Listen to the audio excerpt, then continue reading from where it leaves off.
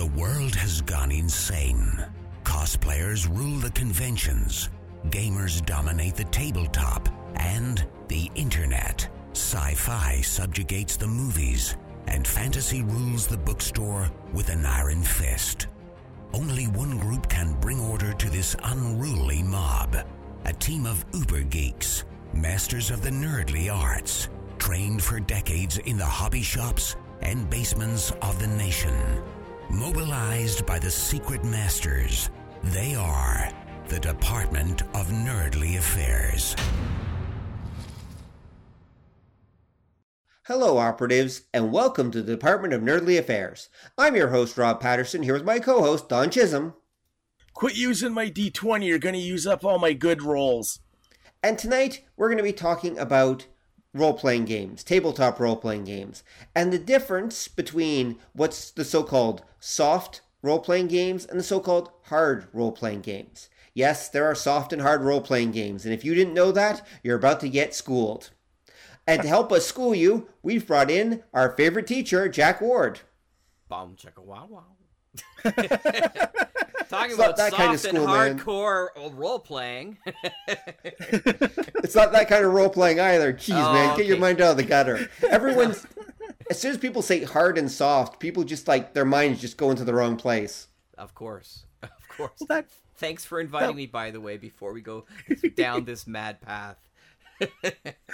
All right, well, just don't go soft on us, okay? I took pills for that. That's awesome. All right, Don, why don't you tell us about the difference between soft tabletop role-playing games and hard tabletop role-playing games? And I'm assuming it doesn't just refer to the cover that's on them. Yeah, it's true. We got to kind of find a different term, I think, because this is going to be problematic. Although Only if you guys are above the age of 5. It's interesting, though, because I think you could argue that most hard-covered tabletop games are the hard rules, and the soft additions afterwards are additional soft rules. That not all the time, but you could find that there's a great deal of those originally would work, I would say. Yeah, that's oddly prescient. Sort of. I mean... Well, we'll get to that in a bit. Would you guys prefer the term rules light and rules heavy instead? Would that work for your juvenile minds? Yeah. I'm sure we could make that dirty, too. I don't know. I'm pretty sure you probably can, yeah. Well, It's going to be one of those shows, folks. Because all I can picture, there's a Family Guy episode with Peter and Lois engaging in role playing. And she comes out in a slinky outfit. I'm a naughty schoolgirl, and you see Peter in bed. Well, I'm a 15th level paladin with a vorpal sword of like sharpness. And she stops and goes, "Wait, Peter, the paladin can't use the vorpal sword. It's against the rules." "Oh, okay, then I'm a black guy," you know. So that's what keeps running through my head when you talk about role playing. Damn you, Family Guy! You've ruined something else for me. It's quickly turning into the wrong kind of podcast. Exactly. Well, apparently this is going to be our Sex and D&D episode after all. Anyway, there's an obscure joke for you. All right, so let's return to our focus. So how about we discuss the difference between rules heavy and rules light role-playing games? How about that? Yeah, it's that I think works. Because they basically are, right?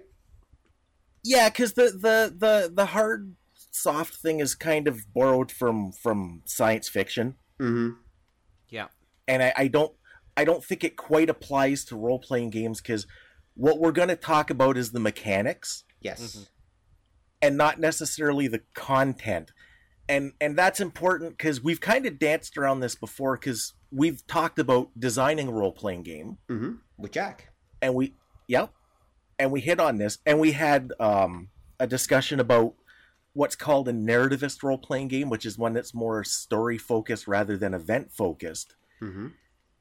And you can have a narrativist game with super complicated rules, and you can have like a simulationist game with very light rules. And it's those specific mechanics we're kind of focusing in on.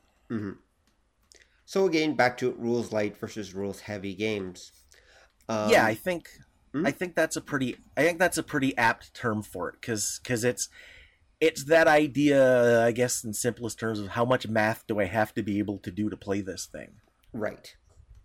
And, well, I think we should probably go back. So would you consider, going back to the original, would you consider early D&D rules heavy or rules light? Now, not AD&D, but D&D.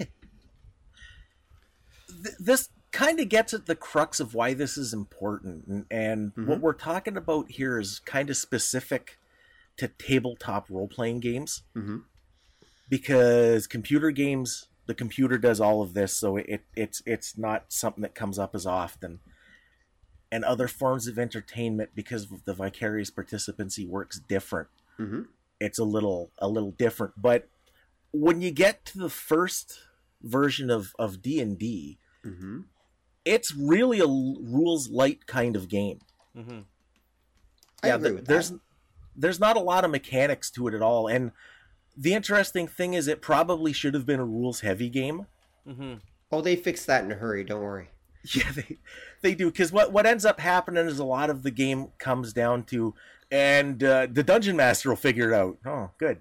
Thanks. That's fantastic.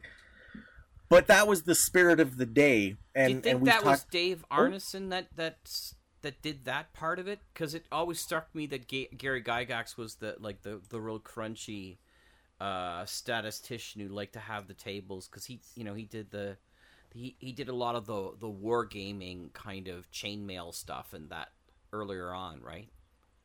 Yeah, I think you're right, and I think a lot of it was just the spirit of the day.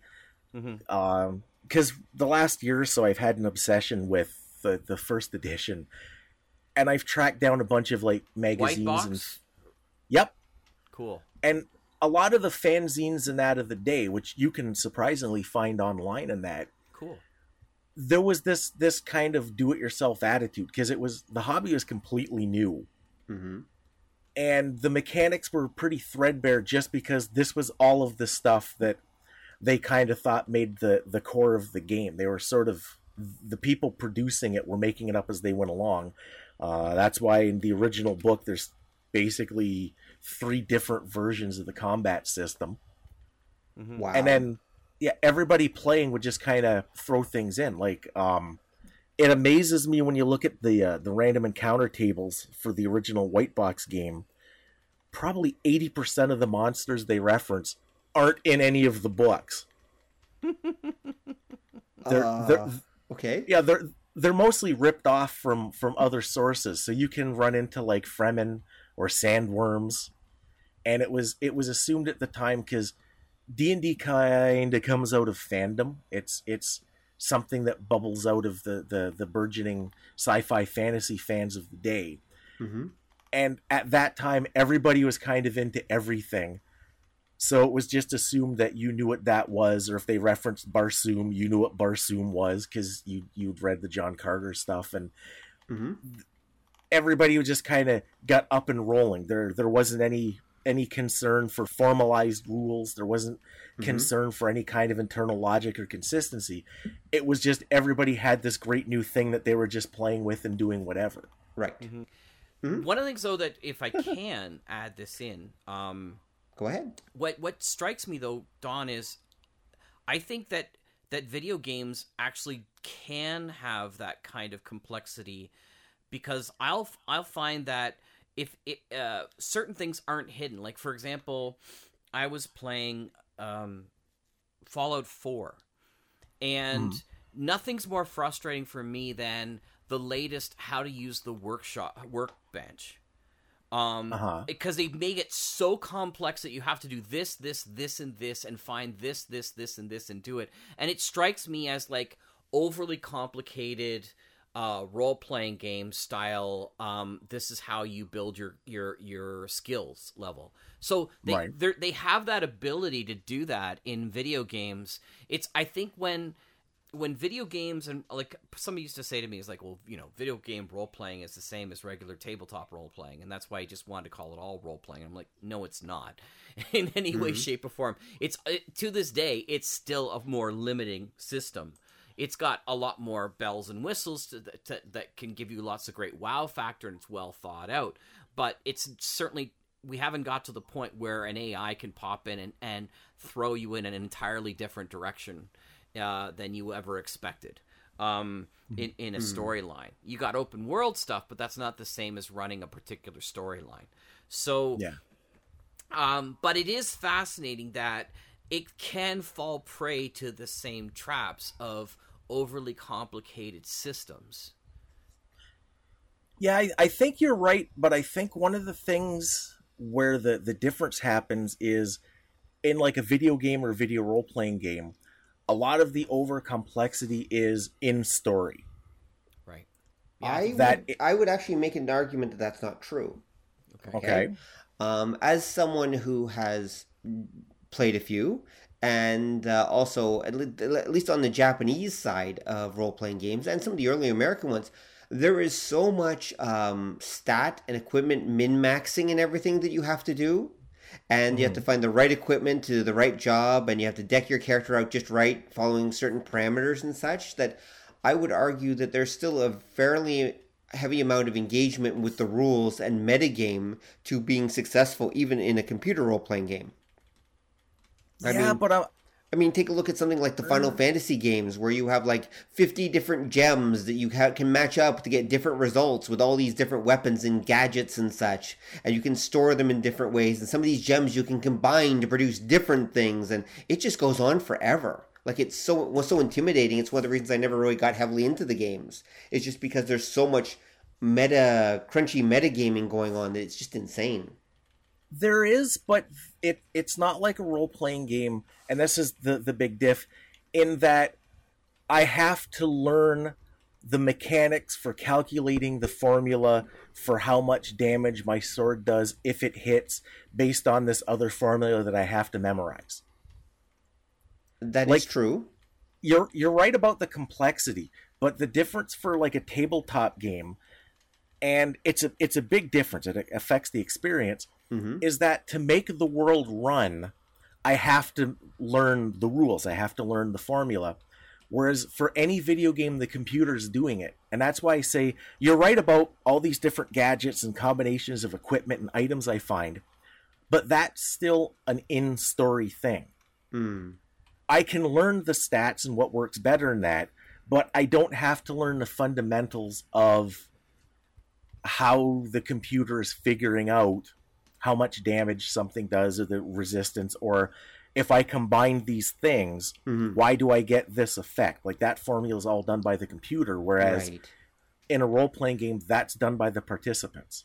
It's almost like if you're doing a role-playing game, all the stuff you do before game to outfit your character and customize your character in a very specific way, they move in game in a video role playing game. Like Don says, the fact that you can put all these gems together doesn't stall the story in any way, shape, or form. It's just you trying to be able to facilitate something. Now, I don't think in Fallout 4 I have to make something specific to move that game forward, but it just allows me to create cooler weapons or something, for that reason. Yeah. That's a valid point. It's not required, whereas in a game like what we're talking about, a hard role-playing game, it's definitely required. Now, I'm going to give two examples of how I see hard and soft, or rules heavy and rules light role-playing games. To me, in the softest or most rules light role-playing game I've ever encountered, and I actually still consider a role-playing game, although this is debatable, okay, and you may have other, would be the Baron Munchausen storytelling game. Right. I don't know if have either of you ever played it? Do you know what I'm talking about? No. Okay. But I'd love to. Okay, Baron really Munchausen cool. is one of the coolest. It's, like I said, it's borderline whether it's a role-playing game or not. You guys can decide. But I still think it's one of the coolest things of its kind I've ever seen. The short version is that each person around the table takes on the role of a teller of tall tales, shall we say, okay? And each person has a certain amount of coins. And so what happens is that you randomly pick one person, and that person has to tell a tall tale.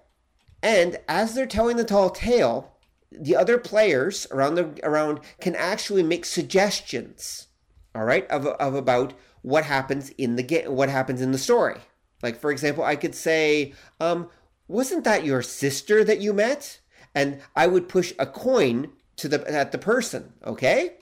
Then the person has to actually make a decision. If they accept it, they accept my coin.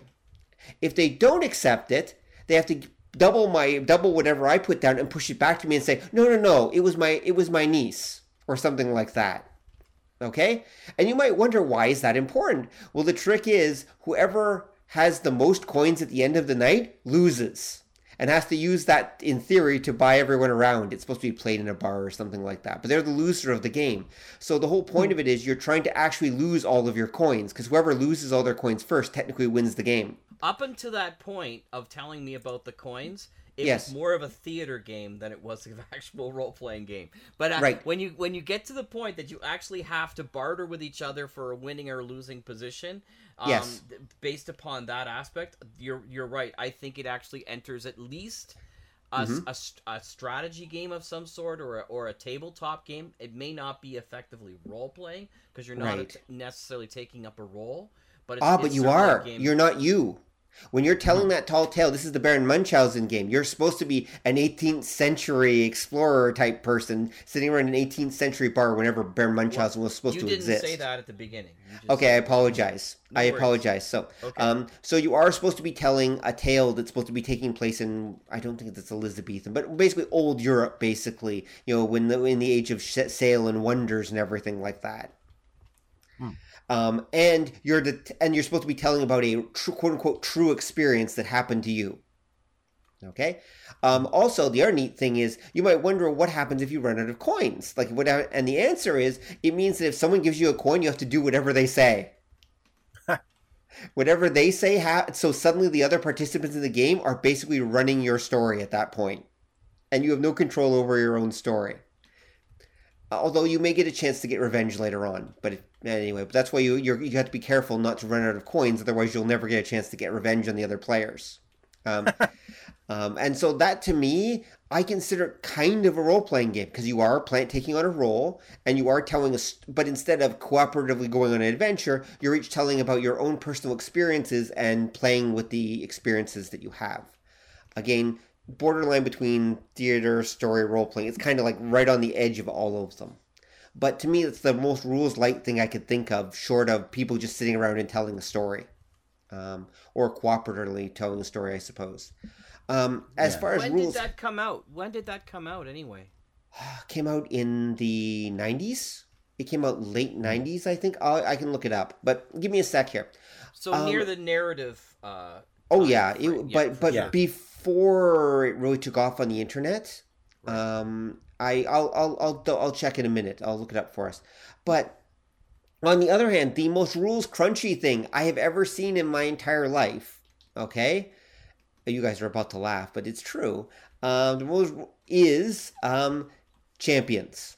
Champions is the most rules crunchy thing I've ever seen in my entire life. And you'll laugh because it's one of my favorite role-playing games of all time. But oh my god, does that game literally try to simulate everything under the sun. The only thing that might be as bad or equal to it, Champions, is Don's own role-playing game, the Akrima City role-playing game, which is also super rules-heavy. Kinda, because that hits at a couple things. Mm-hmm. The first thing is the Baron Munchausen thing. Yeah. I would consider a role-playing game, but it's because, if you remember, I'm not big on, pinning down definitions. Mm-hmm. There's a simpler role-playing game, and that's one we've all played. Okay, I'm Darth Vader. No, I'm Luke Skywalker, and I stab you. You're dead. No, I'm not.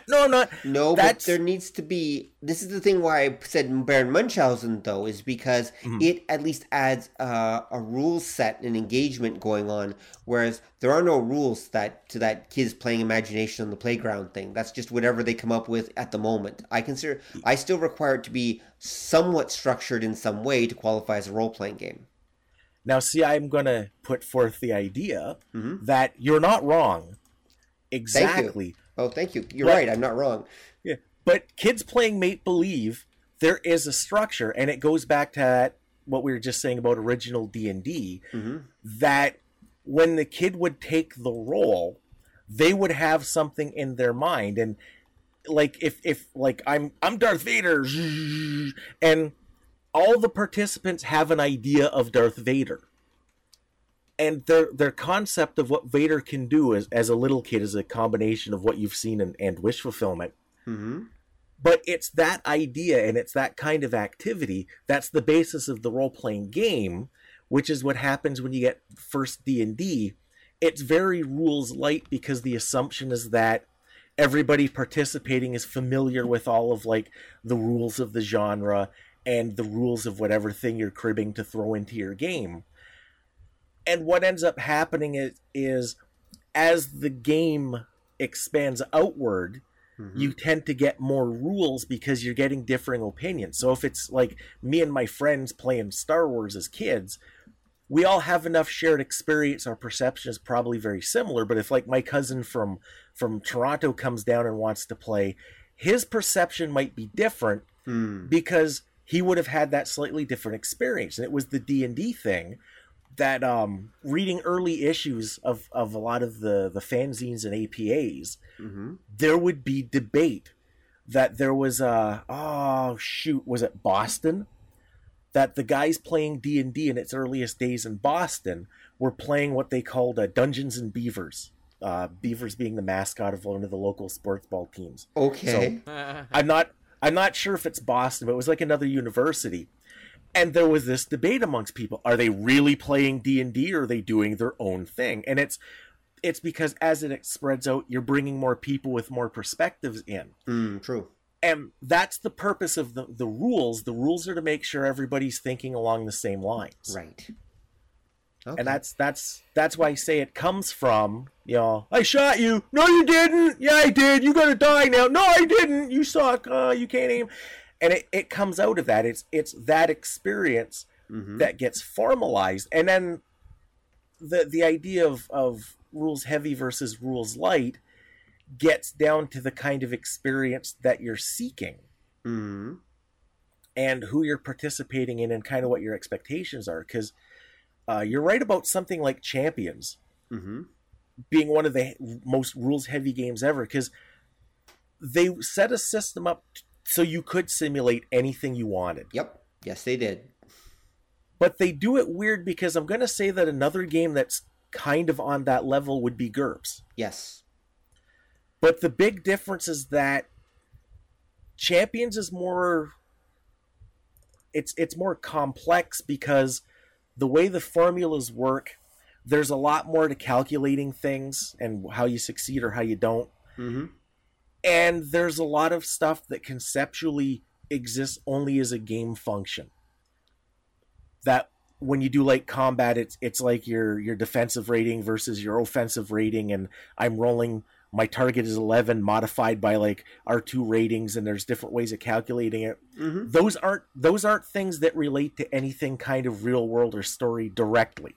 Right. Yeah. They're abstracts on ability, whereas GURPS has the same kind of complexity and the same huge lists of modifiers and equipment and stuff, but the underlying mechanics are different because I have to roll under my target number, which is based on my skill. The higher the number, the better.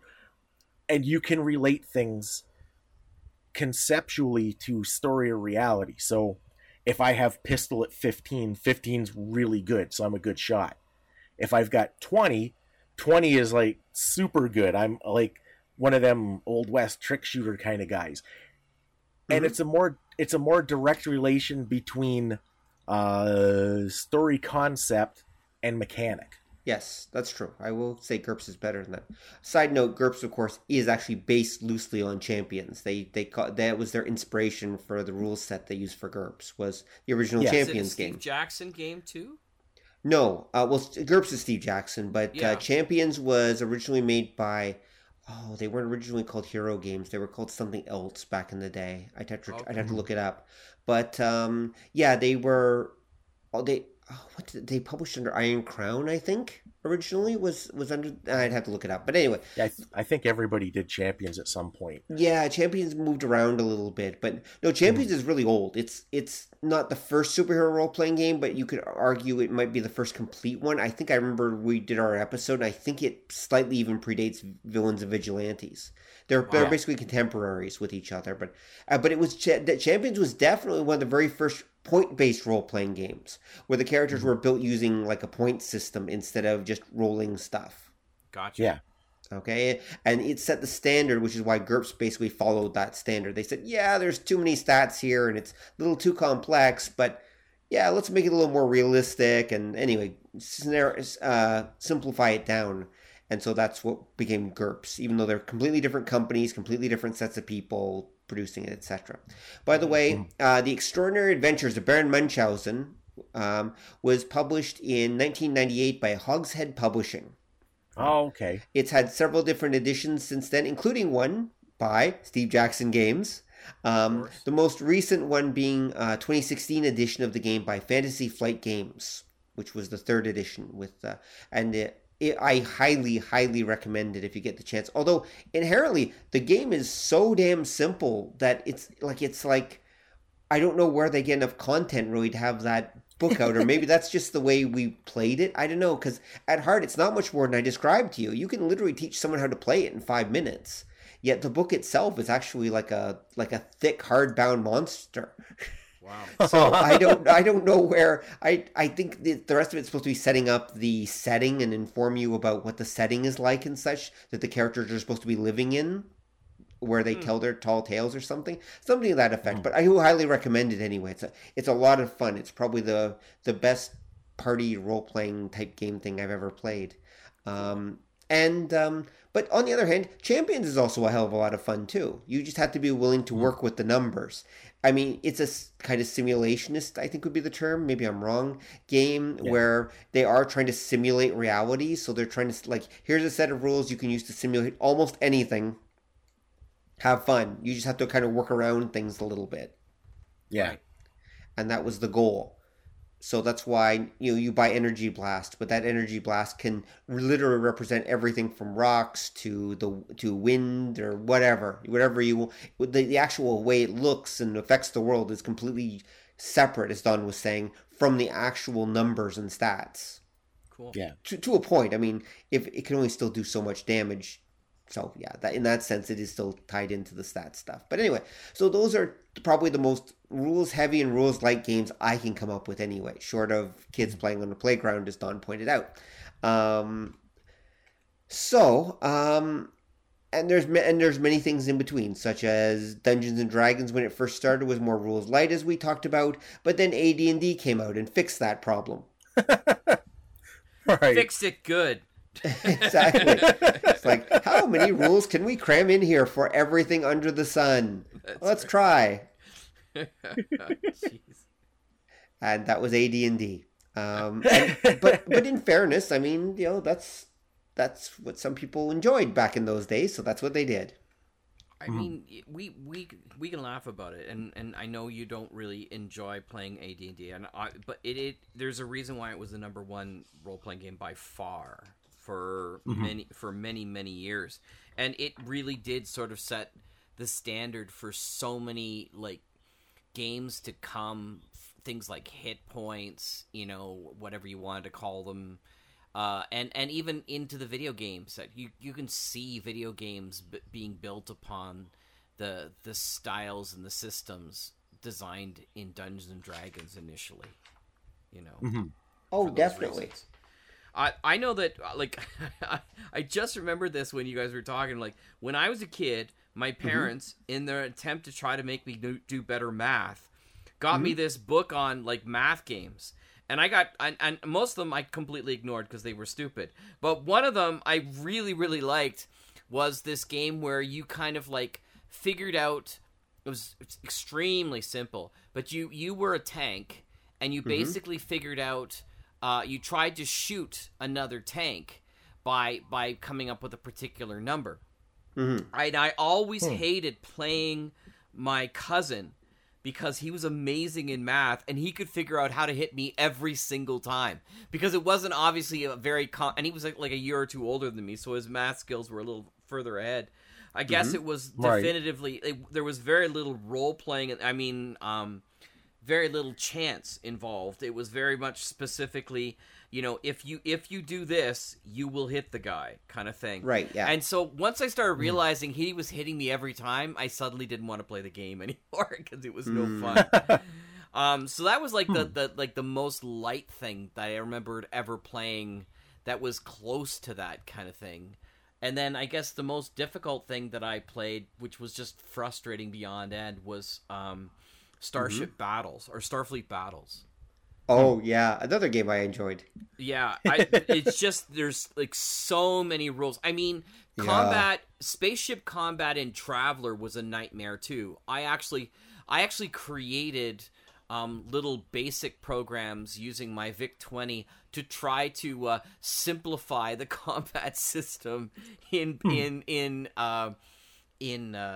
Traveler. I really love Traveler as a role-playing game, but it was just it was extremely complex about certain things. So that's the one spaceship combat game of its era I never actually played. I never actually experienced Traveler spaceship combat. Maybe that's a good thing. Oh yeah, it really was.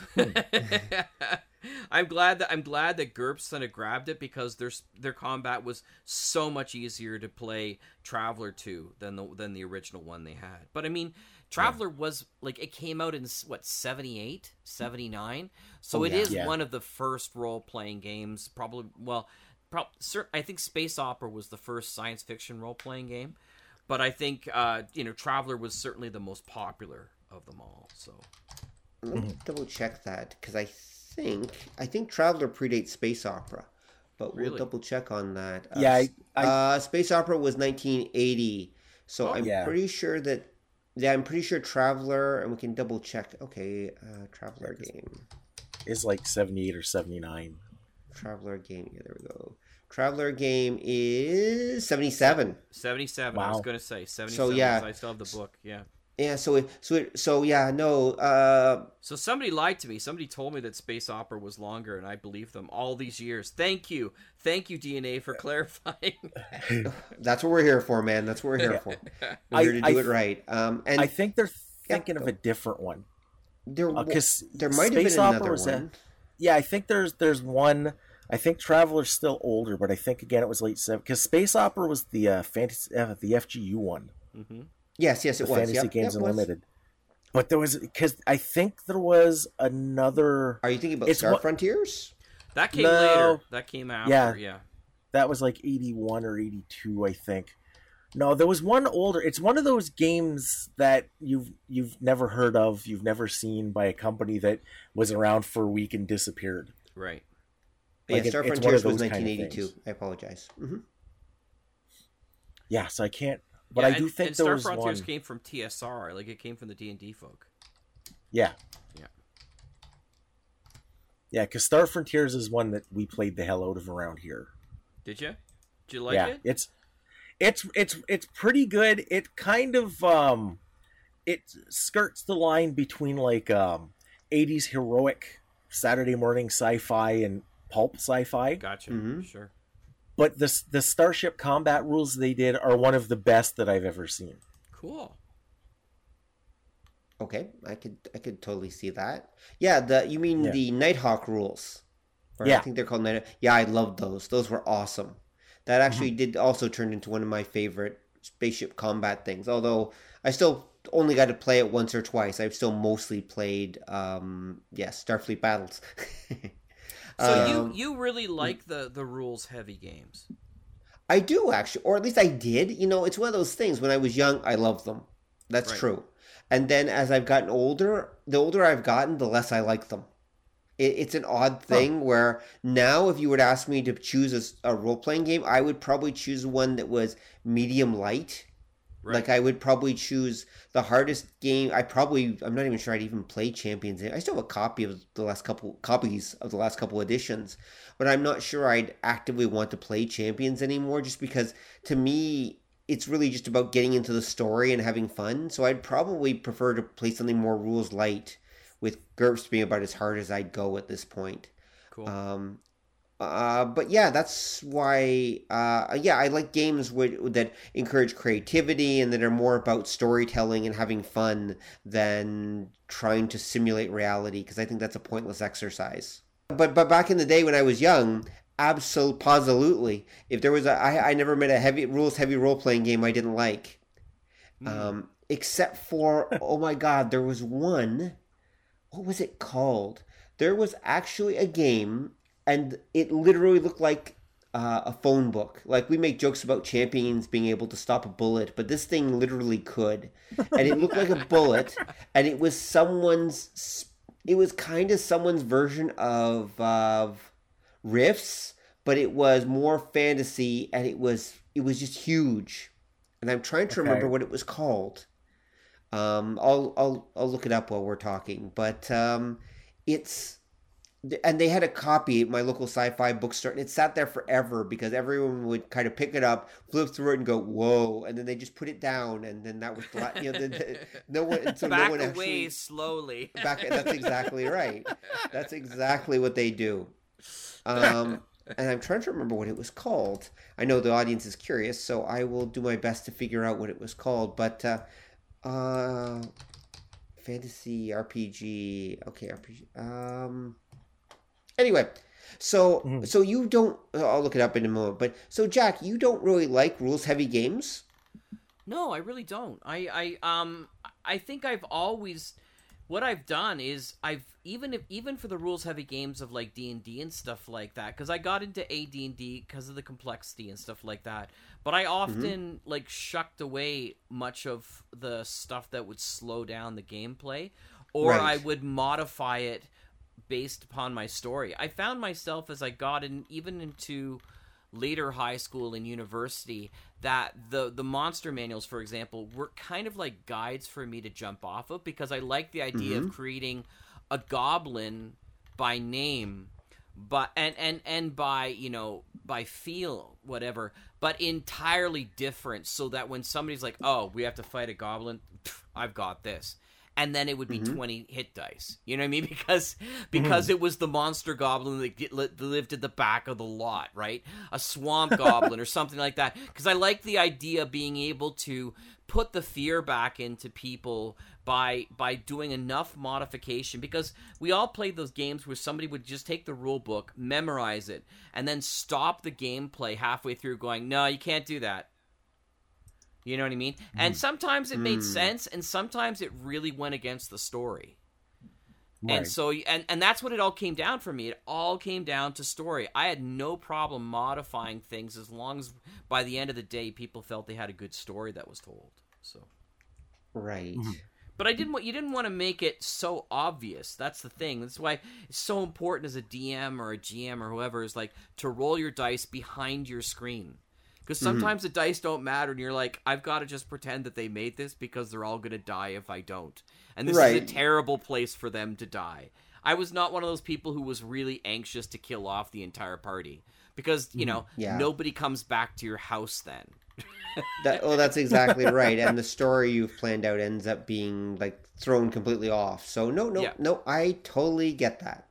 Now today with Brian Welcher, who you've already had and I played with before, I think I've mentioned to you in the past.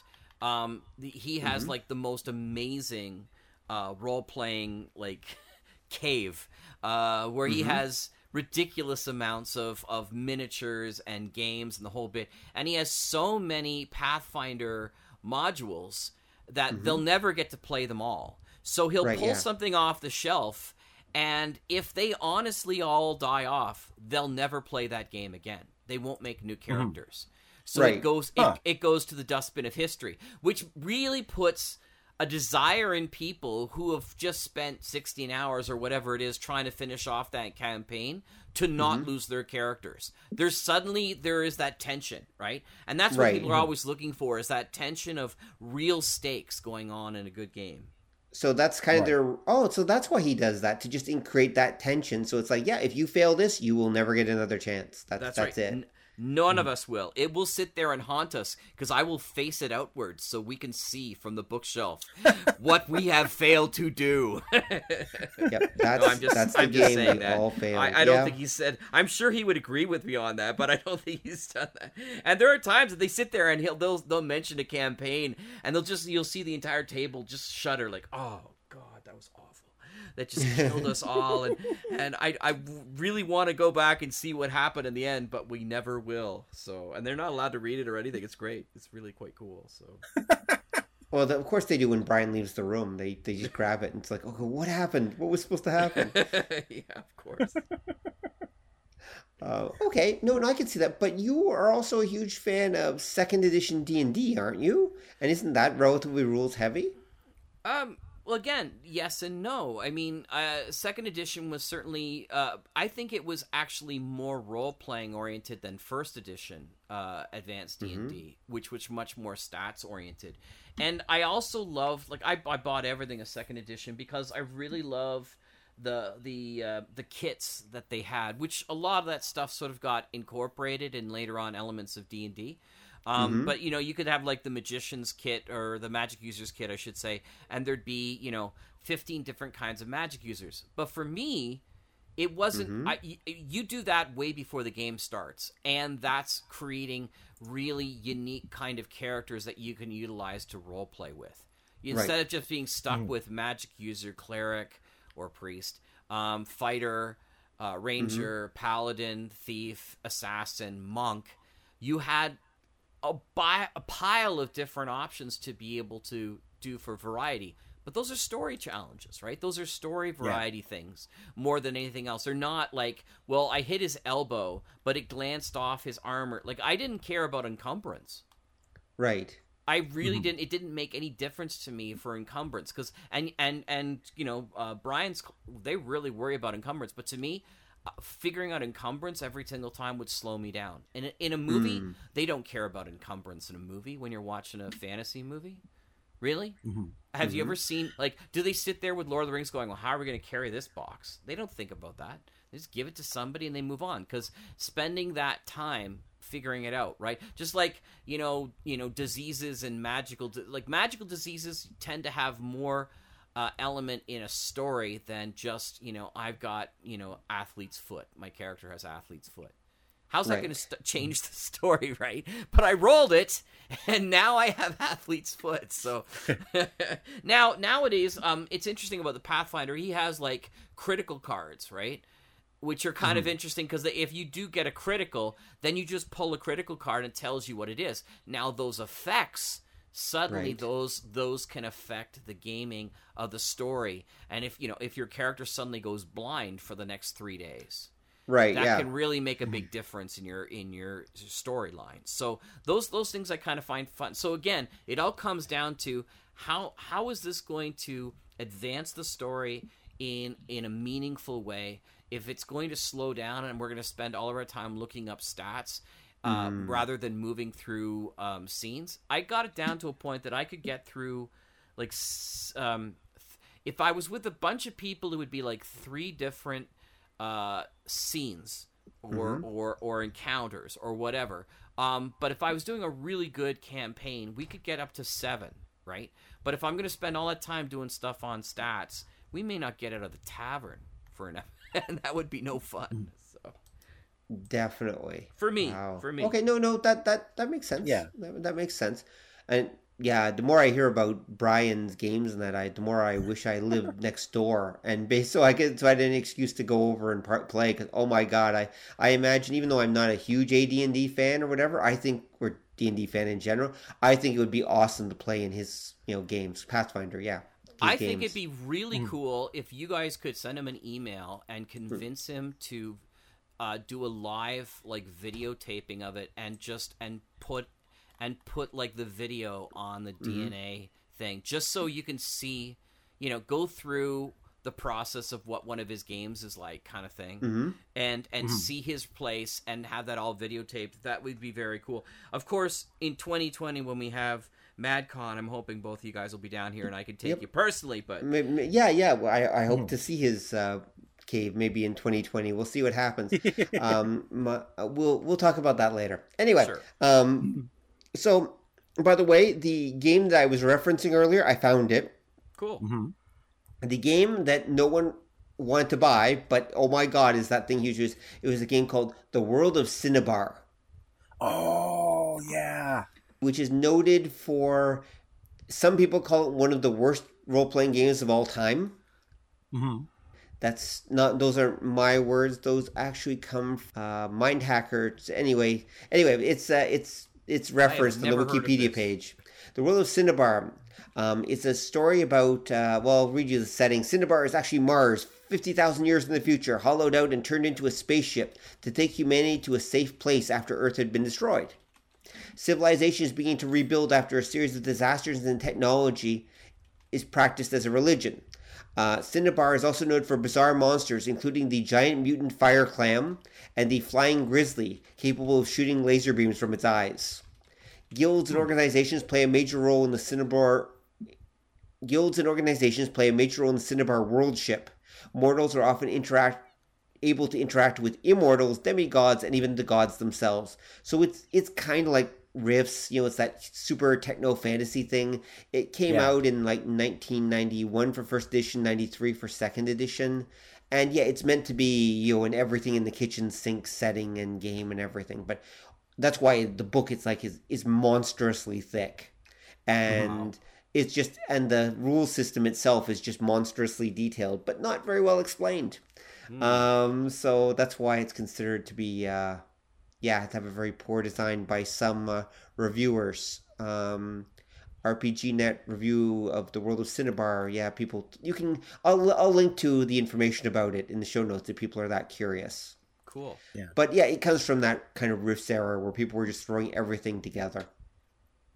Yeah, you guys are kind of bumping up against one of the tricks that I think causes problems for like tabletop gaming, is that a rules heavy and a rules light game are different experiences. Because you guys are talking about how now you don't care for the rules heavy ones, but I enjoy both. And I can remember too, playing like a lot of super rules heavy games.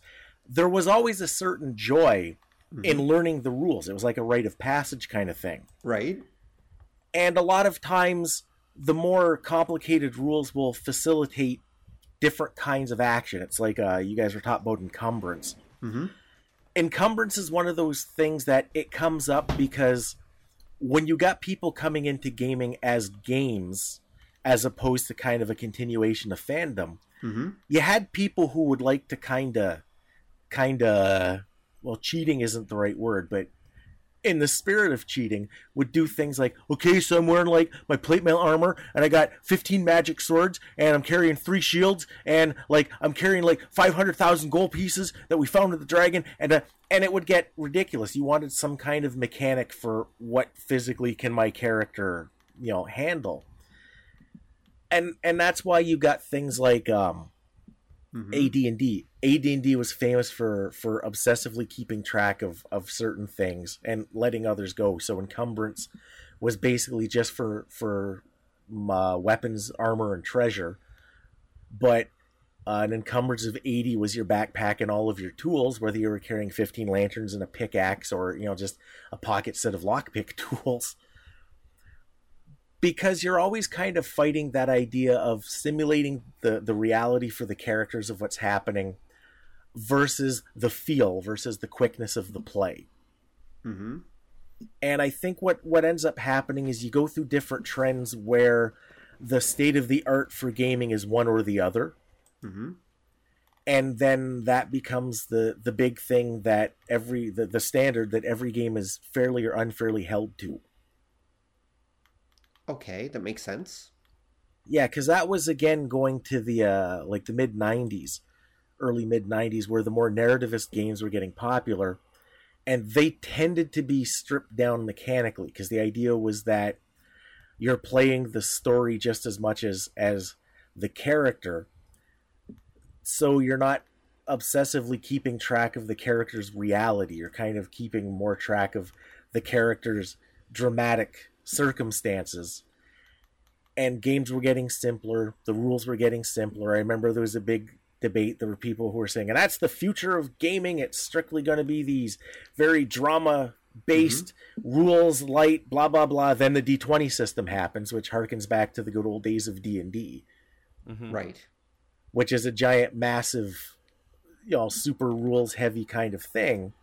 And it becomes the most popular thing ever, and then you see everything go that way. Because I remember once the third edition, the D20 system took off, there were fantasy games, I can't remember the game, that if I stabbed you, there were rules for based on what weapon I was using and my strength, how big and deep the stab wound was, and then how much you'd bleed out based on the size of the stab wound. And I'm like, this is maybe a little obsessive, but again, it's that idea, every time the pendulum swings one way or the other, it goes a little further, because people don't realize that tabletop gaming has a state of the art. That somebody will do something and it adds something to the experience. It gives you a new element that you can play with, and then everybody goes nuts with that, and that's why you tend to see these big phases of rules heavy, rules light kind of thing. Right. And there's no ultimate experience. There's no perfect role-playing game, simply because they're all different. You're getting something different out of each and every one, and that's why it moves back and forth, and that's why that's a great thing. Right.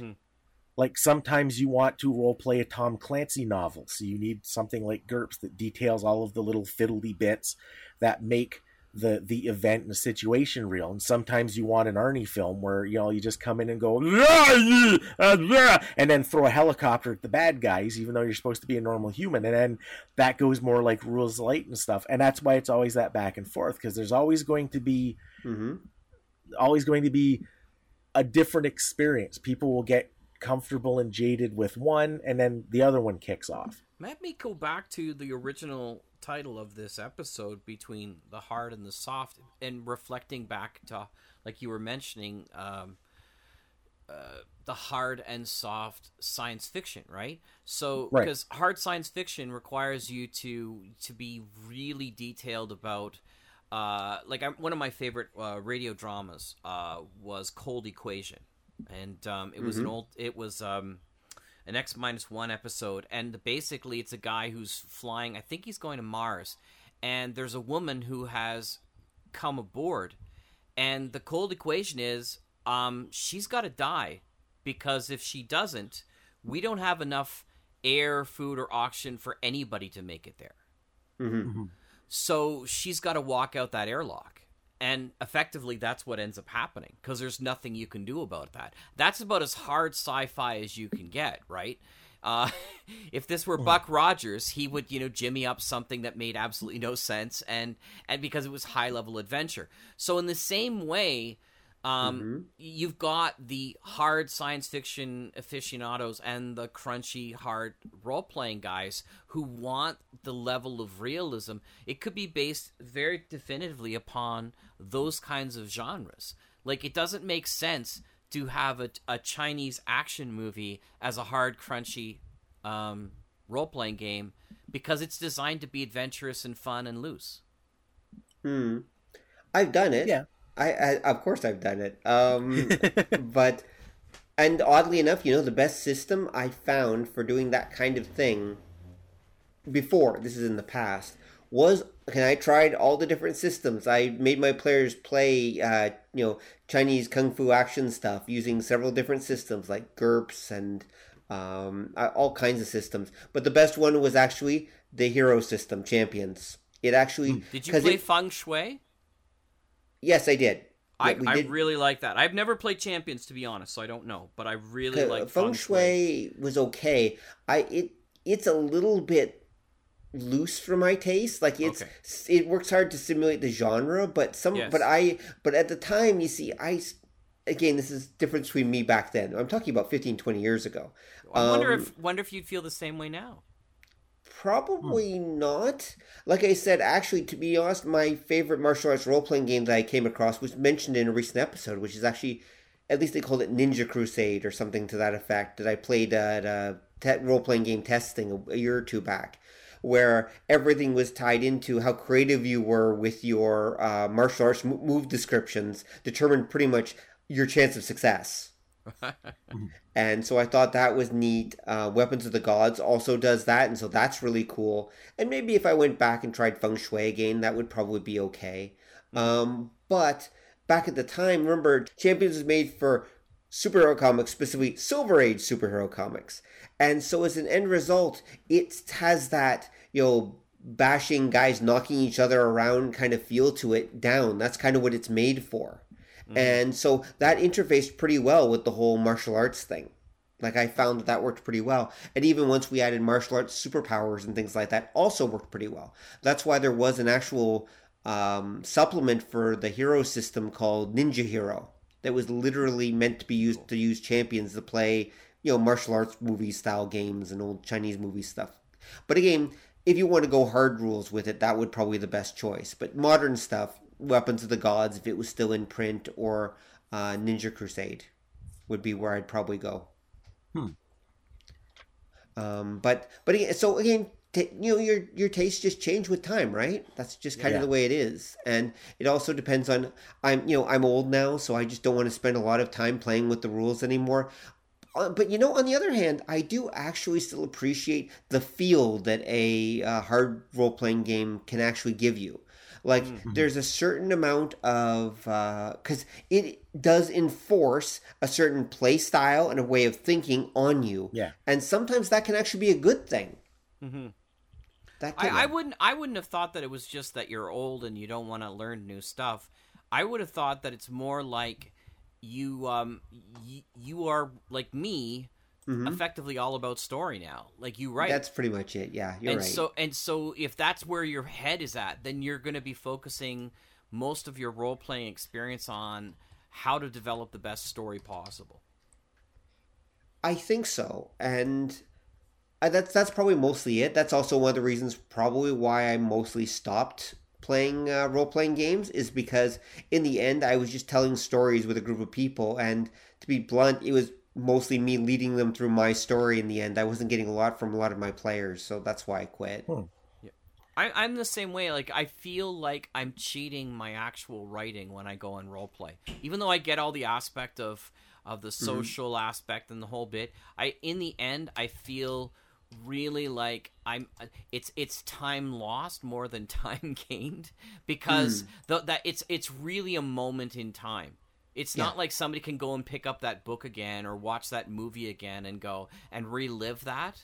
It's I can't explain those moments to the same degree to somebody who wasn't there, and so it really is. It's lost with the people who have experienced when they're gone. So part of one of the reasons why I like writing and stuff like that is creating something that potentially other generations could enjoy somewhere down the line. Right. Huh. I can see that, yeah. I think you guys are kind of missing out on the advantage of a role-playing game. Okay. Because I can definitely see your point that what's happened with you guys, because you are writers, is you come into a story as a writer, and a role-playing game is an event. Yep. And this is where I find for writing, if you've got a good group, and this is going to go to what I think is one of the biggest differences between heavy and light rules-based games. When you set up a story, you're in control of all of the elements. Right. Certain things might have to play out a certain way in a story, but if you really wanted to, you can find a way to fudge it. You can go back, you can re-edit. A role-playing game is the exact opposite, that you're setting something up and then you're seeing where it goes. Right. And I think this is one of the reasons why a rules-heavy game, like you guys were saying, it leads you down a certain path. It sets up a very specific way that things happen, to the point that, as we had talked about an episode or two back, a lot of things that happen in role-playing games become their own thing. And now we're starting to see that spill off into other forms of entertainment. It's again that idea of like how hit points work. We talked about that in another show, that you're kind of starting to see shows that work like that, or some of the old tropes that like we meet at the inn, or this guy goes up a level, or that you're seeing very similar, not just in the lit RPG stuff, but in like regular shows. But what? Oh, go ahead. I would say that, but I think we talked about that too, that I think a big part of that actually, though, is because we're getting whole generations of writers and everything that grew up on those games. Many of them were even GMs in those games. I was going to ask you about that specifically because Japan really took off with D&D, didn't they? Oh yeah, they were crazy went like for D&D. Crazy for D&D. So is that the original the original or the origin of the whole video games and manga and all that other stuff of leveling up and stuff like that? Do you think that those writers were people who were playing D&D back in the 80s and wanted to be able to translate that in animation and all that other form? Well, there's a catch with the Japanese, as there always is. Yes and no. D&D was popular in Japan, but it was nowhere near as popular as the early computer role-playing games that everyone played that were based on D&D. Yeah. Like the very first Final Fantasy games, for example. Oh, I thought you were talking about like the text-based ones.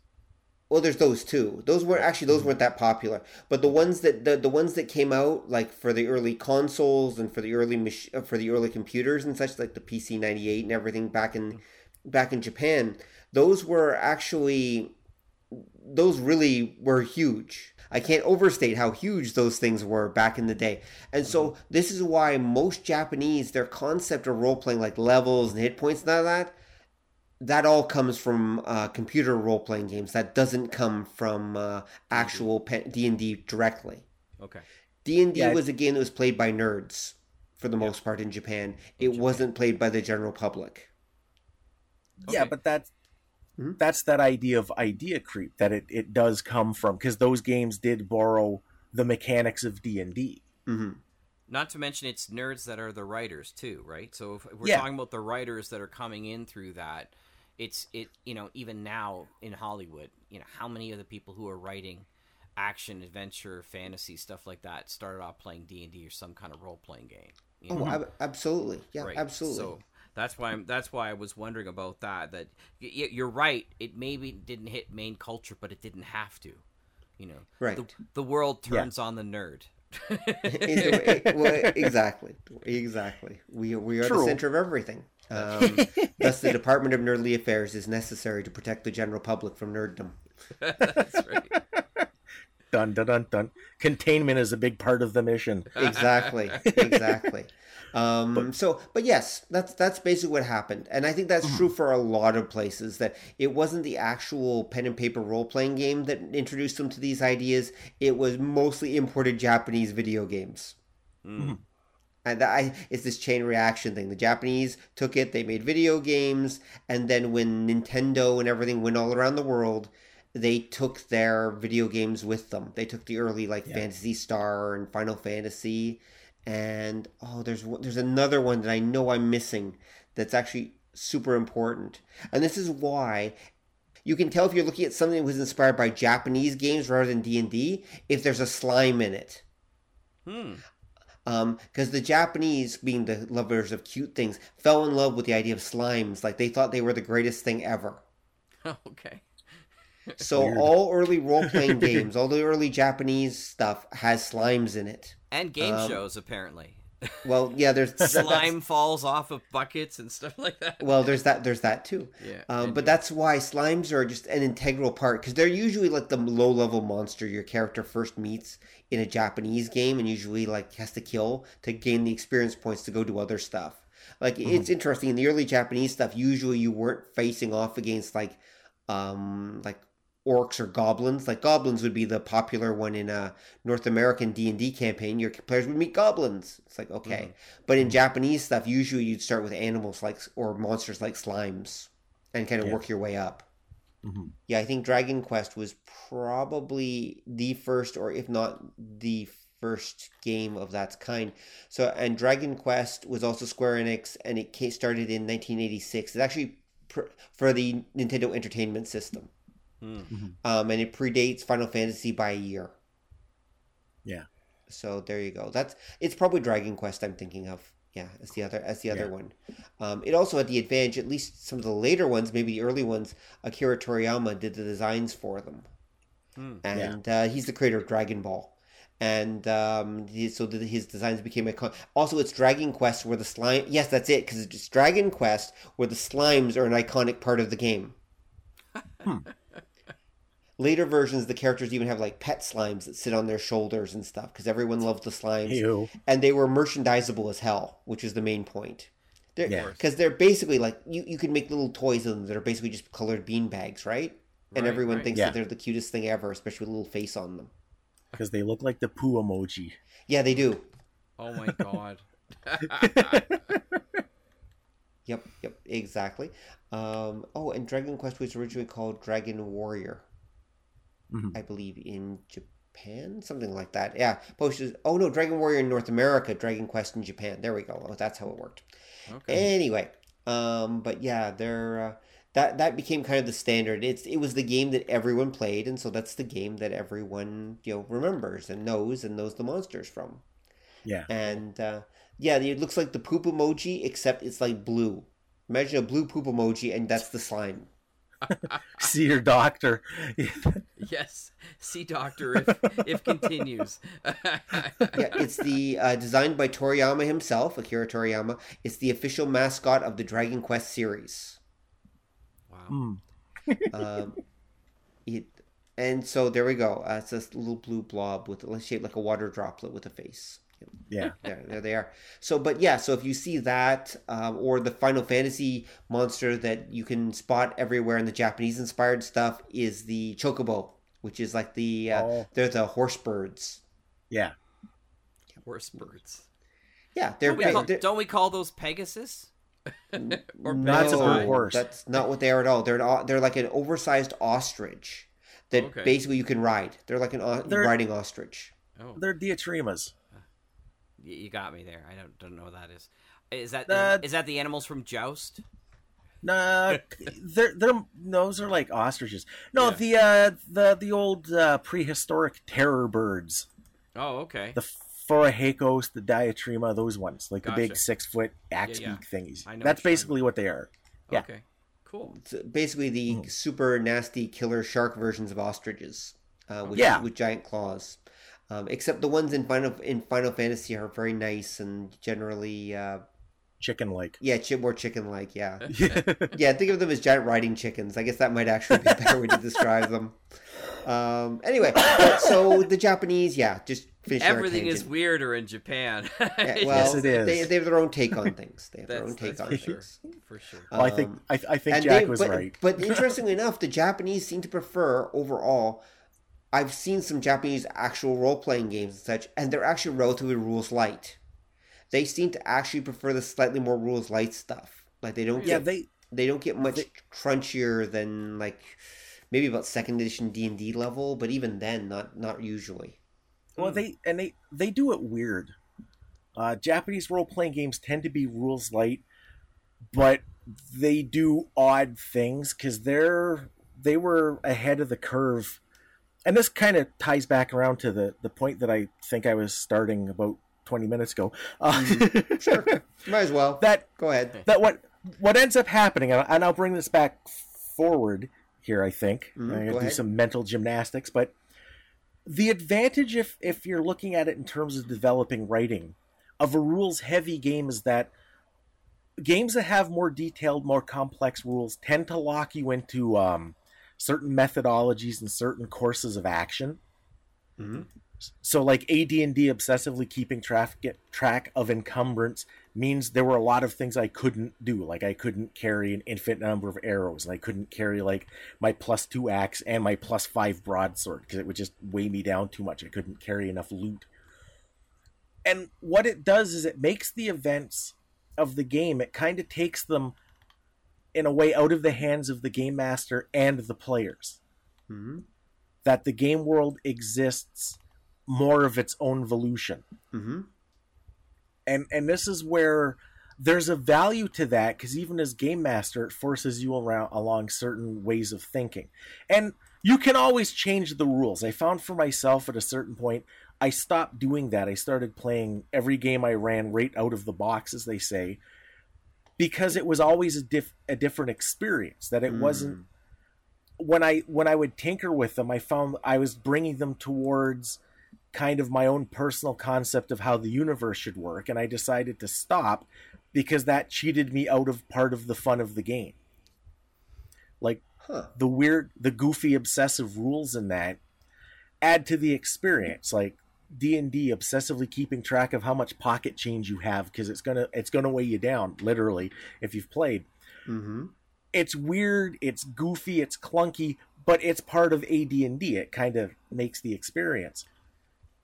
In a strange way, I not that I see your point in a strange way, but in a strange way, you could almost make the argument that if you're not a very good role player, in the respect that you've never played role-playing games before, and you and your friends are sitting down trying to do this, you're almost better off with a more complex, crunchy game, because it keeps you boxed in within the system and in the world that way, so that it won't go off the rails to the same degree. And also, if you have a game master who really isn't that creative as a story person, you could be doing better work for your whole team to run with something really crunchy that way as well. And I'm not trying to, I'm sure you can do both. I'm not saying it can't. I'm just saying it can really help for those people who find themselves as neophytes in that direction. Yeah, definitely, because there's a whole school of role-playing games that I love, and I don't know what you'd call them, but it requires a certain kind of player. And this is games like we've mentioned on the show before. A few of my favorites would be like Cosmic Patrol, or which I really edition. Want to get a copy of, by the way. I really love whenever you talk about it, because I think you sent me like an online version or something, but I sort of just glanced through it and I've lost it. I've got to buy myself an actual hard copy somewhere, so because I think it'd be fun.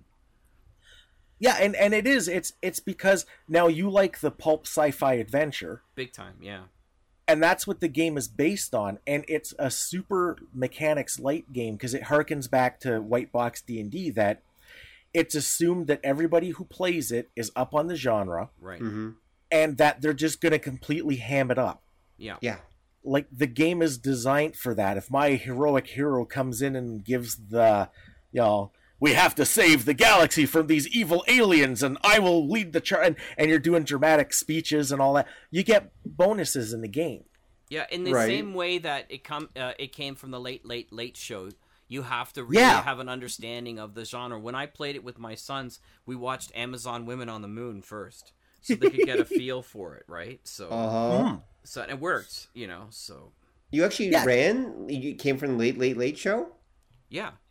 Oh, okay. I didn't know you'd actually run it. After your wonderful episode, hyperlink here, for the horror things, I went and bought Chill, and I bought it came from the Great Late Show online, because I thought they both sounded like a really interesting. Now, I honestly haven't gotten into Chill yet at all. I haven't even cracked it open, but we had so much fun with it. Came from the Late Show. It was great, and so I went out and found Amazon Women on the Moon, the movie, and then did my own personal edits to remove certain scenes that were extremely funny from an adult point of view, but not something you want to show your teens and preteens. And so I just gave them the feel for it, and then we ran a little campaign, which was, I think, the main campaign that came in the actual box. And it was fun. And we didn't finish it, of course, but it was... The boys really started to get into it, and it was quite cool. So, oh, that's good. That's really good. Okay, whereas Chill would give them a very different experience. For sure. The only thing is, the only problem I have with what you said, Don, is that I could see Rule Lite being a much easier sell for non-gamers to get them into role-playing games. Yeah, it kind of depends what you're doing and what you're getting and who your person is. Yes. Because I've met people who are, I guess you say, more like scientifically inclined, and they totally dig a more complicated game because, again, part of the satisfaction is seeing how the events play out, and a more detailed system where you're actively participating in the formula that's translating the events happening to the characters into data, which translates into results. There's an appeal to that. What you're getting at, what you're specifically getting at, and this takes us back to how the Japanese write games, is the idea, like we said at the beginning, role-playing games proper are to get everybody on the same page, get them thinking in the same direction. Right, yeah. A lot of rules light ones kind of start with the position that you're already kind of headed that way. And that's why, it came from the Late Show. If you've got a bunch of people who are fans of old schlock theater stuff, they already have an idea. They know what the missing reel shtick is. They know the idea of calling in a stunt double. They know the idea of your character getting pissy, and you can call for a rewrite to change how the scene played out. Blah blah blah. They understand that. They understand all of the weird effects in that, and they'll play along.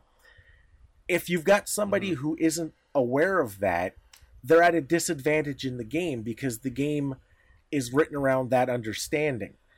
It's harder to get them up to speed. Japanese games tend to kind of split the difference where they'll have mechanics for things, but the mechanics are designed to get you up to speed of the genre more than they are to simulate the events happening in the story. Right. Okay. I guess I think I can kind of see your point. So their Japanese games are still meant for people that maybe don't know the genre or are not don't really know quite what to do yet. Kind of. I guess the easiest way to look at it would be the 90s Gundam role-playing game from Japan. Okay. The one that when you were in Japan you sent me a copy of. Yes. Despite Gundam essentially being Japan's Star Trek and the technology being so analyzed and thought out and paced and such a part of the story, the game doesn't get into the fussy bits of the stats for all of the mechs. Like you said, they're very like light on actual mechanics and formula, but they get way into how things play out. Right. So, for instance, when you do combat, the two things about the game that I thought were weird is combat movement is relative. So you've got, say, the player in their mech, and the D20, the first edition D20 Star Wars role-playing game does this kind of thing too. That you're charting movement based on the character's mech, their ship and that. So the way you plot it is you've got this thing, it looks like an old radar, the little round display that you'd see the blips and the swirly arm thing on. And you're in the middle, and then you're calculating the movement of all of the other guys as they sort of come into your field of attention. Right. So it's not an absolute kind of movement where I'm plotting everybody on a map. It's what you see in the shows where shit just flies at you and flies by. It plays out like that. They're not simulating the reality of what it would be like in a mech. They're simulating how the shows are done. And it's the same thing with results. Like when I'm rolling dice, I'm getting numbers, but those numbers are translating into effects. And there's different effects for the scene. Like they comes at little stickers that you can put on a D6 dice that change it from numbers to what it translates. And one of my favorite is one of the results is "Ah!" And you can roll that on a dice if you're playing the Gundam role-playing game. And that would be a critical failure. It is, and if you've ever seen like any kind of Japanese robot show, you know what that means. That's the scream you make before the screen turns red. You get those action streaky lines and your mech blows up. Yeah. So the game, it's rules light, and it's trying really hard to simulate not the reality of the events in the game, but the reality of the genre that the game is set in. And And the Japanese also have this weird habit that they explain the mechanics a lot. Mm-hmm. And any given page of, because I've seen a few different Japanese role-playing games. Half of the page is the actual rule, and the other half is the designer apologizing for it. It's hard Very to explain. Japanese. It is like they're very very conciliatory about how the mechanics work and the shortcomings of the system, and it's odd. I guess that's the only way I can explain it. Yeah, well, Japanese role-playing games are very odd. I haven't really read enough of them to have too much of an opinion. I've read 2 or 3 of them, and yeah, I've got a copy. My friend Graham gave me a copy of the Japanese-made role-playing game. That's a translated one you can get. That's an interesting book. It's actually you're supposed to be basically playing the maids of a rich NPC. And you're basically his maid harem, pretty much. You'd have to see it to actually understand, but and then you end up fighting amongst yourselves and going on missions and doing stuff. But it's all basically comes back to trying to win your master's favor, basically.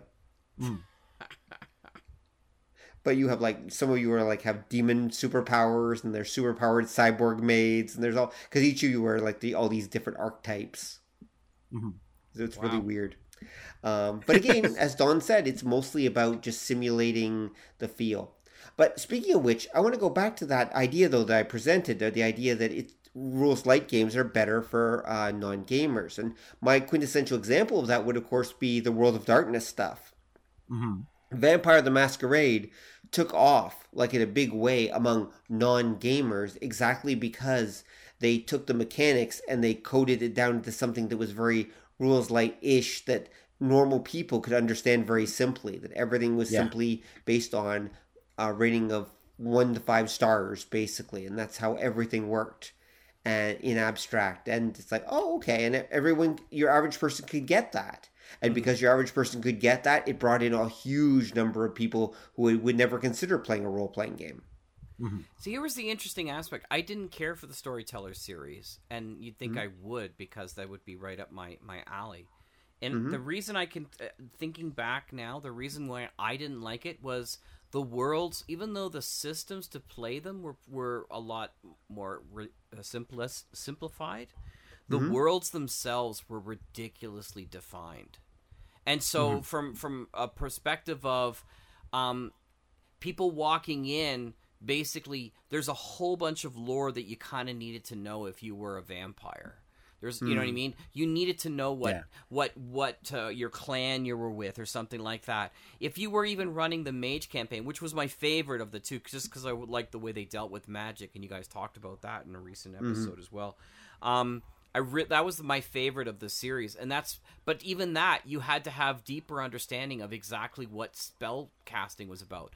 So even though you can argue that a simpler system works for them, not if you have to spend a lot of time reading, basically novels worth of background information just to play the game. It's not something that you just walk into the same way.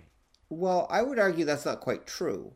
The original Vampire the Masquerade game, the players were meant to start off as a bunch of newbie vampires who just woke up and would basically have some more mature vampire, in theory, start acting as their guide and explaining the whole world of Vampire the Masquerade to them. In theory, that's how the game was meant to be played, originally anyway. And so only the GM really had to know all the lore and everything, and the players would get it as they went along. Now, of course, later they added books and books and books and books and books of details because that's how they made their money, and I'm not going to throw stones there. But again, the point is that if you play it in that way, from the newbie vampire or newbie werewolf or whatever coming into the clan and all that stuff, it's totally workable. I would argue it's games like Changeling and Mage, that's where things kind of, and Wraith, where things kind of go off the rails, where that becomes much harder to explain to an average person, and you really do have to understand a lot of background. And I would say you're probably right, because I think I didn't come up to it till about the second edition of those games. That being said, if you kind of almost are looking for a bunch of newbies to play with, because if you've got somebody who's played the game before, then you've got a real unbalance of how the world works compared to people who don't know in that respect. Whereas it doesn't really matter in D&D to the same degree how the world works, true. Because it's not that kind of game in that respect. So yeah, I think you're both right. And there's kind of because there's an extra component to it. Mm-hmm. The mechanics were simple. The story was the focus. So they had more detailed backgrounds to begin with, but kind of like Rob was getting at, all of them are pretty straightforward when you get to, say, the first book or the first couple of books. It's easy to follow the story, but because that nominally they were focused on the drama as opposed to the event, the fight scene and that, they started fleshing out the backgrounds more and more. And that's where you get into like what Jack is talking about, because they would put out book, and this was my complaint with it, because this was what you started seeing at the early and mid days of the big narrativist role-playing game takeover, was they do like, say, Vampire. And Vampire would be, here's the background, here's the rough history, here's how the different clans of Vampire work. And I'm like, okay, this is cool. And then they would do like specific books for each clan that would detail their history. And you're like, okay, this is still pretty cool. And then they do like specific books for like, say, specific cities. You'd get like the Boston book, and here's all the vampires in Boston. You're like, okay, it's interesting, but at that point you're kind of losing me, because as game master I can come up with my own story. But because they're focusing on the story, they're doing like Rob said. That's how they make their money. They're getting more and more detailed. And eventually it get down to the part where it's like, this is the book of Bob. Bob lives at this address. He likes to have cornflake and like, holy crap, I don't need to memorize all of your Anne Ricean characters. I can make up my own. And that was kind of, the mechanics were simple, but the story got complicated.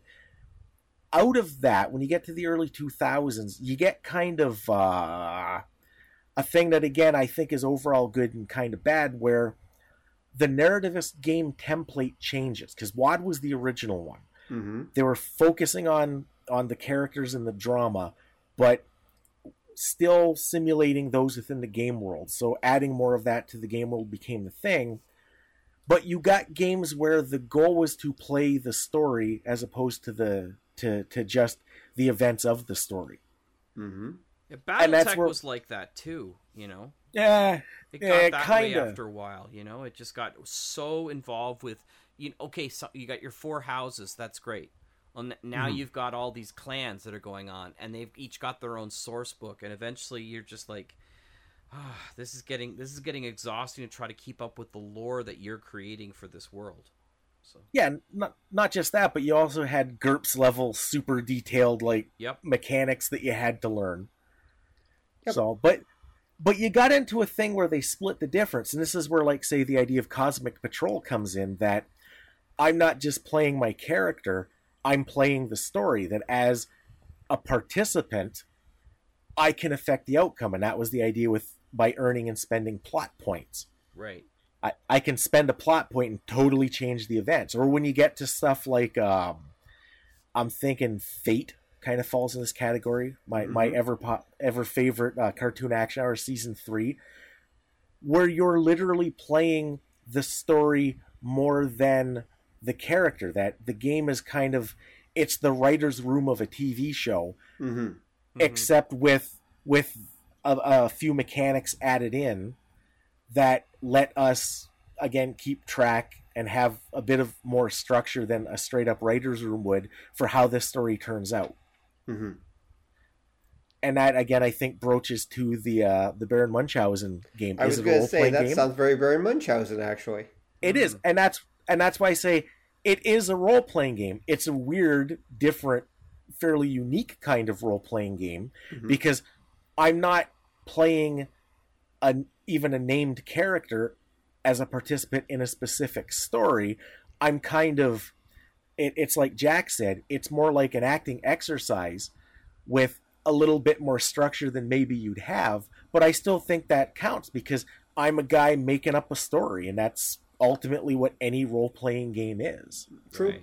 Very true. Hmm. Okay. So was there anything else you want to discuss, Don? Yeah, there's one of the weird things, because what made me start thinking about all of this was I managed to snag a copy of the Shadowrun 5th edition rulebook. Mm-hmm. And I don't know if anybody's ever seen this. This is, in the words of Beavis and Butthead, if you squash a bug with this book, it stays squashed. Right. It's this like giant 600-page hardcover book. Wow. Wasn't it like a Kickstarter campaign book or something like that?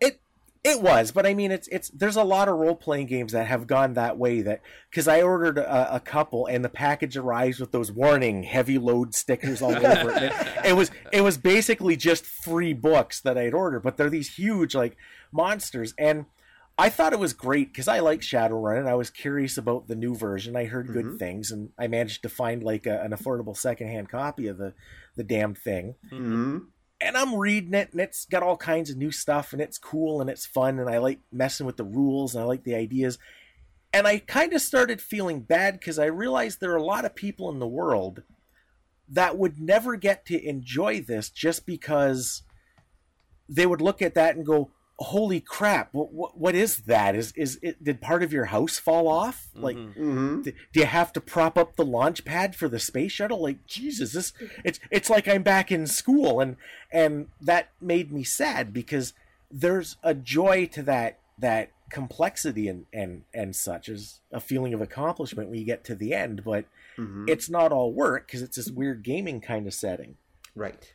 So do you think the complexity is now back to being limited to the nerds, but the storytelling narrative style is more open for more people?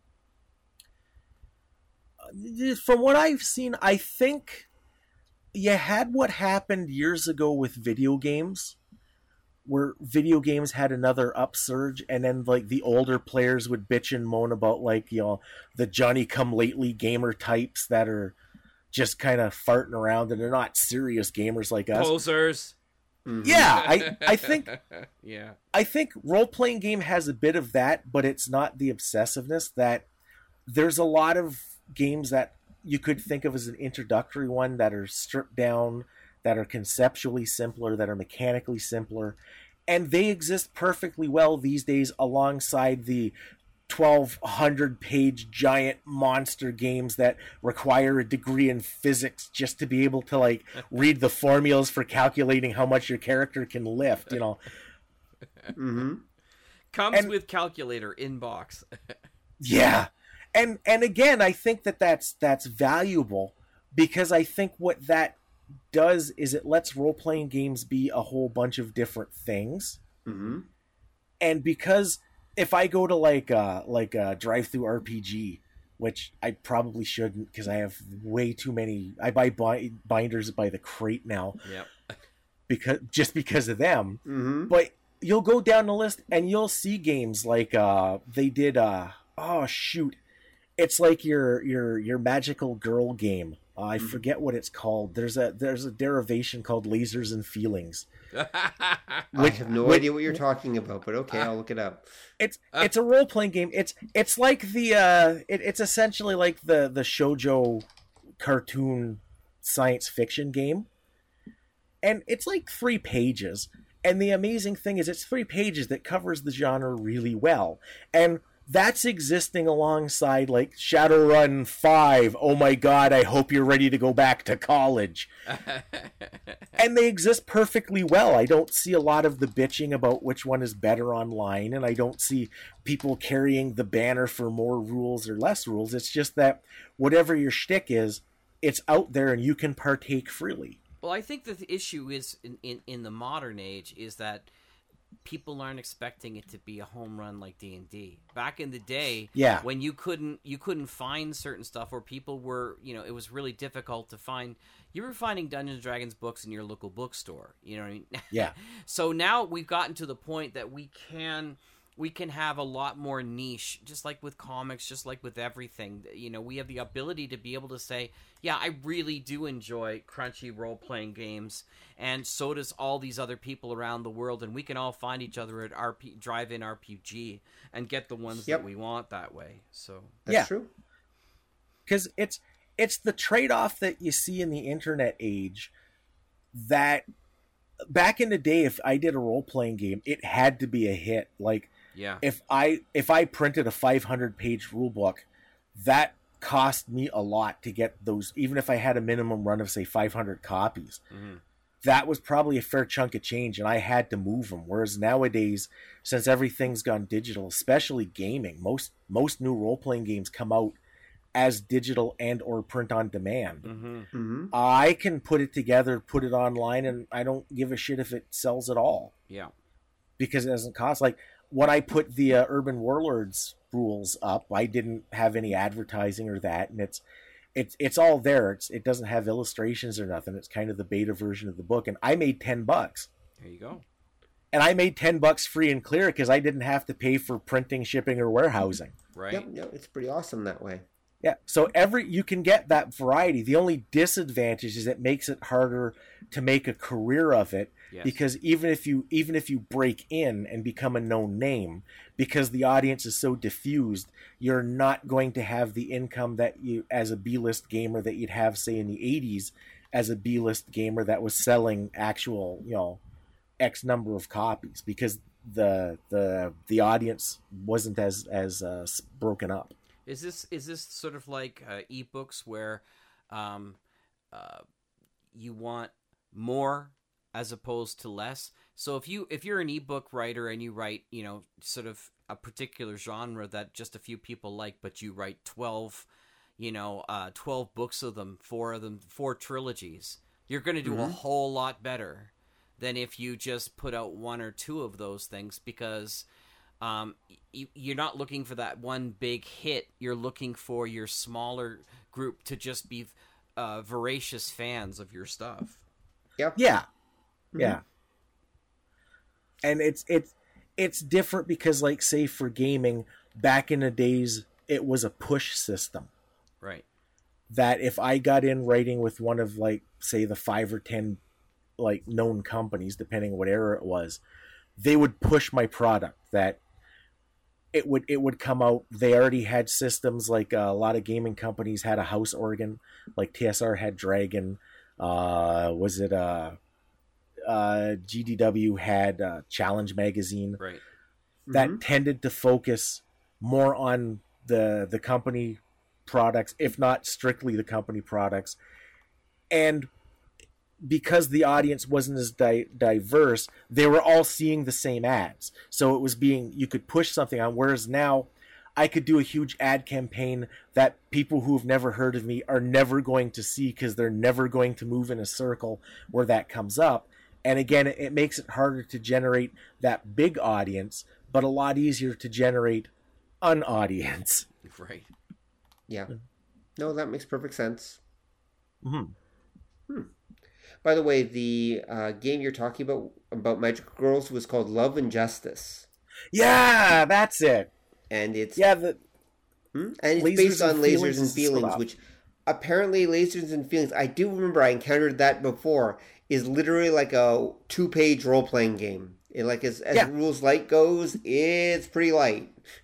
Yeah, they're in my pile here somewhere, but I'm not going to go through the possibly thousands of books, because they'll fall on me and you guys will get to hear me suffocate to death on air, and I don't know if anybody wants that. When you said binders and then you said girls, I thought you were talking about Mitt Romney's Binders of Women, and thought suddenly Mitt Romney is a nerd and he's been playing role-playing games all this time, but no. Binders of Women. No. Didn't you know about that as Binders of Women? I remember, I've got Binders of Women here. I'm right. Old. I remember that, yep. There you go.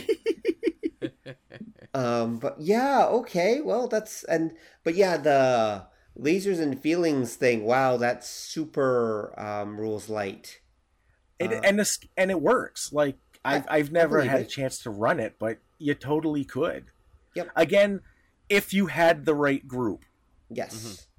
Like, the typical gamers are not going to get into the shoujo feel. Okay, the surprisingly handsome villain shows up and he winks at you and says, "You're cuter than I thought you'd be." What do? I open up my atomic blaster cannon and blow him into pieces! How much XP do I get? Yeah, they're not going to kind of get into the... And the mechanics aren't set up to enforce that. Like I said, again, it's that idea that they assume you're already and it's hard to enforce anything in like 2 pages. Well, just like Lasers and Feelings is actually a Star Trek role-playing game. Is it? Yeah, that's what Lasers and Feelings actually is. For everyone, I will link to Lasers and Feelings, which is a completely free 2-page game. You can get it as a PDF online. I'll link to it in the show notes, and also link to Love and Justice, which actually is also free. It's on DriveThruRPG. It just happens to be through DriveThruRPG, but you can download a free PDF of it. And in fact, it looks like people have gone through and they call them Lasers and Feelings hacks. There's one where it's a role playing game set in the Roman Empire, and it's using the basic rules from Lasers and Feelings. There's another one, it's a superhero one called Tights and Fights. Oh, wait, no, sorry, that's not superhero, it's wrestling. Sorry, that's wrestling. Okay. Starships and Scoundrels. Teachers and Tentacles. Eep. Oh, okay, anyway, we're going to move on. Deputies and Desperados, there we go. There's a D&D one. Uh-huh. Wonder what that's called. They call it Dungeons with Dragons. Oh. Okay. I thought they were going to say Dungeons and Damsels. There you go. Ah. Now nobody make with that. Dragons. Yeah, because that's a great title. I'm going to use that one somewhere down the line. Jack calls it. Yeah. There you go. Called it. Yeah. Shotgun. And there's lots of them here, and yeah, because the thing with the Lasers with Feelings thing is they're literally meant to be 2-3 page RPGs. And the whole idea is it's very, very simple rules-wise. Like, it basically is only really a step above a group of kids playing Let's Pretend. Because most of the rules are just about setting up the scenario. They're not even about actually playing. And that kind of goes back to the beginning, like when you got White Box D&D, that it was pretty basic. And anybody who partook had their own take on it. Yeah. Right. So that's kind of what you're seeing there. Like I say, there's other stripped down systems. Fate was like that there's 100 million different, because everybody would do their own kind of take on it. Mm-hmm. Mm-hmm. And the weird thing is, going with my idea that whatever your shtick is, you can have it. It goes the other way, that the D20 Modern game that they did, that in and of itself wasn't super popular, has 100 bajillion third party guys who just did their own version for their own genres and their own stories and just ran with it. And there was like 1 billion variants of it.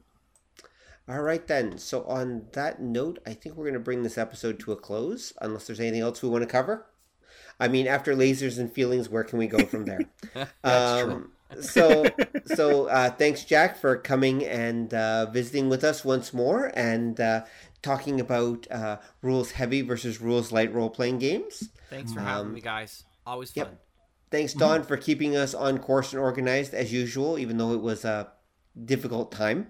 Herd those cats!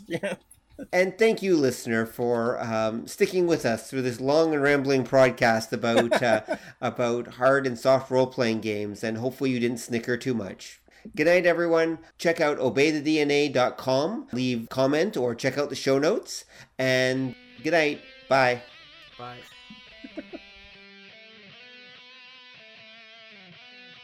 Thanks for listening to the show. If you'd like to hear more or join the conversation, come visit us at obeythedna.com. You can also find us on iTunes or whatever fine podcast site forgot to lock their back door. So until next time, remember that to master the nerdly arts takes time, practice, and enough Coca-Cola to drop a rhino. See ya!